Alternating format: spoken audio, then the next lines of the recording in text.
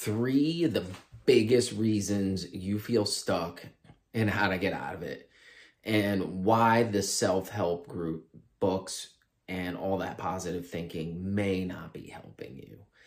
You know, I am a huge fan of positive, personal development, positive thinking, all of those things. And I do think that I'm fairly positive, right? But one of the things that I've learned, I actually learned 3 things, and it took me getting a brain tumor to figure it out, was there's a lot of talk about the mindset around being a victim, or a victim mindset. And what does that really mean? It means like things are happening to me or to you, blaming situations, really being stuck in the problem and blaming things. And I could go on a whole topic, and I'm going to do a podcast on what the victim mindset. And I have to say, my whole life, I was a recovering victim. I was, my childhood, I blamed a lot of my parents. I sat back and said, why me? I chose behaviors that were just not good. And one of the things that I've learned is that really going deep, like when I got diagnosed with a brain tumor, it was really easy to say, why is this happening to me?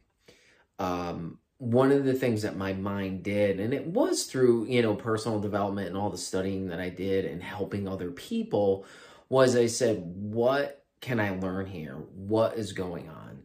In addition to doing a deep dive on like my physical health, I thought I was at my peak and my prime in physical health for sure. But I went deeper on that, and diet and reducing inflammation and all that stuff. But the big thing was that I was missing was the stress.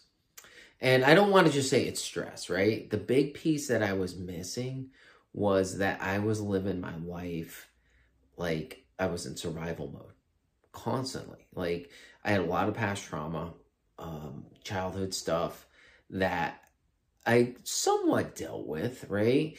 But the big thing was it just took me that event to say, oh my God, let me dive deeper into this part of my life. And I've learned, right, that the pain wasn't the enemy. The pain was actually the teacher.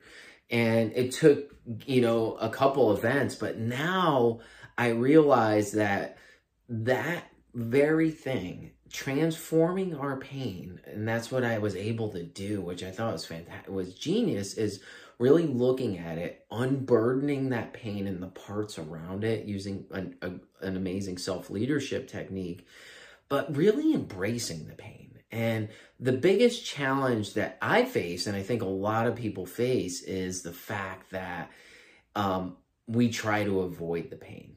We numb it out. Workaholic. I'm raising my hand right now. I'm a recovering workaholic. We numb it out. Alcohol, drugs, overworking, all kinds of eating, overeating, eating sweets, all of these things that we do that actually cause us to feel worse, right? So that is one of the huge reasons, is looking at being a victim, number 1. Number 2 is also not embracing the pain, but trying to avoid it. And that is one of the huge transformations, and I don't mean to put down all this positive thinking and self-help books. Believe me, I listen to a lot of podcasts. I learn a lot of things. I've read a lot. Tony Robbins was, I grew up with the guy, and honestly, he was the guy that got me to change my state, get into action, and do those other things. But the one missing piece was that I didn't feel it genuinely inside. And that's okay, right? I could high five my mirror all day. I could do all kinds of things to kind of boost my energy, which getting that energy and momentum is great. But if I'm avoiding the big thing that's holding me back, that is what's literally holding me back, right? The other thing too is the third thing, which I think is probably the crux and the most powerful thing, is really helping, not just helping others, but getting help, asking for help. One of the hardest things that we do, or, is to say, hey, I need some help. And I'm a huge fan of having a coach, a support, or a mentor, or all of them. The huge thing about that is, for example, I start a new job, right? You start a new job, it's really hard. You have a preceptor, you have somebody that kind of guides you through, and it feels like it's the hardest thing to do in the first couple months. But, you get into it by 6 months, you're like, oh my God, it's great. But at certain times, you need help, you need guidance, you need coach. And sometimes just some encouragement is really, really helpful. I encourage you to get involved in groups, pay for a coach. I think it's money well spent. Find a mentor or do something like that. If you need that, reach out. I'd be happy to help you out. But those are the 3 things that I think that keeps us stuck, right? It keeps us stuck. And before we know it, we're kind of on this treadmill of doing the same yo-yo. We get motivated, we make a few changes, and we kind of go back. And I think looking at this mindset piece was huge. And it's hard. It's a hard pill to swallow to say, hey, I've been a victim in this area. I've lived my life in this victim mode. And what that does is it robs us of close relationships with people.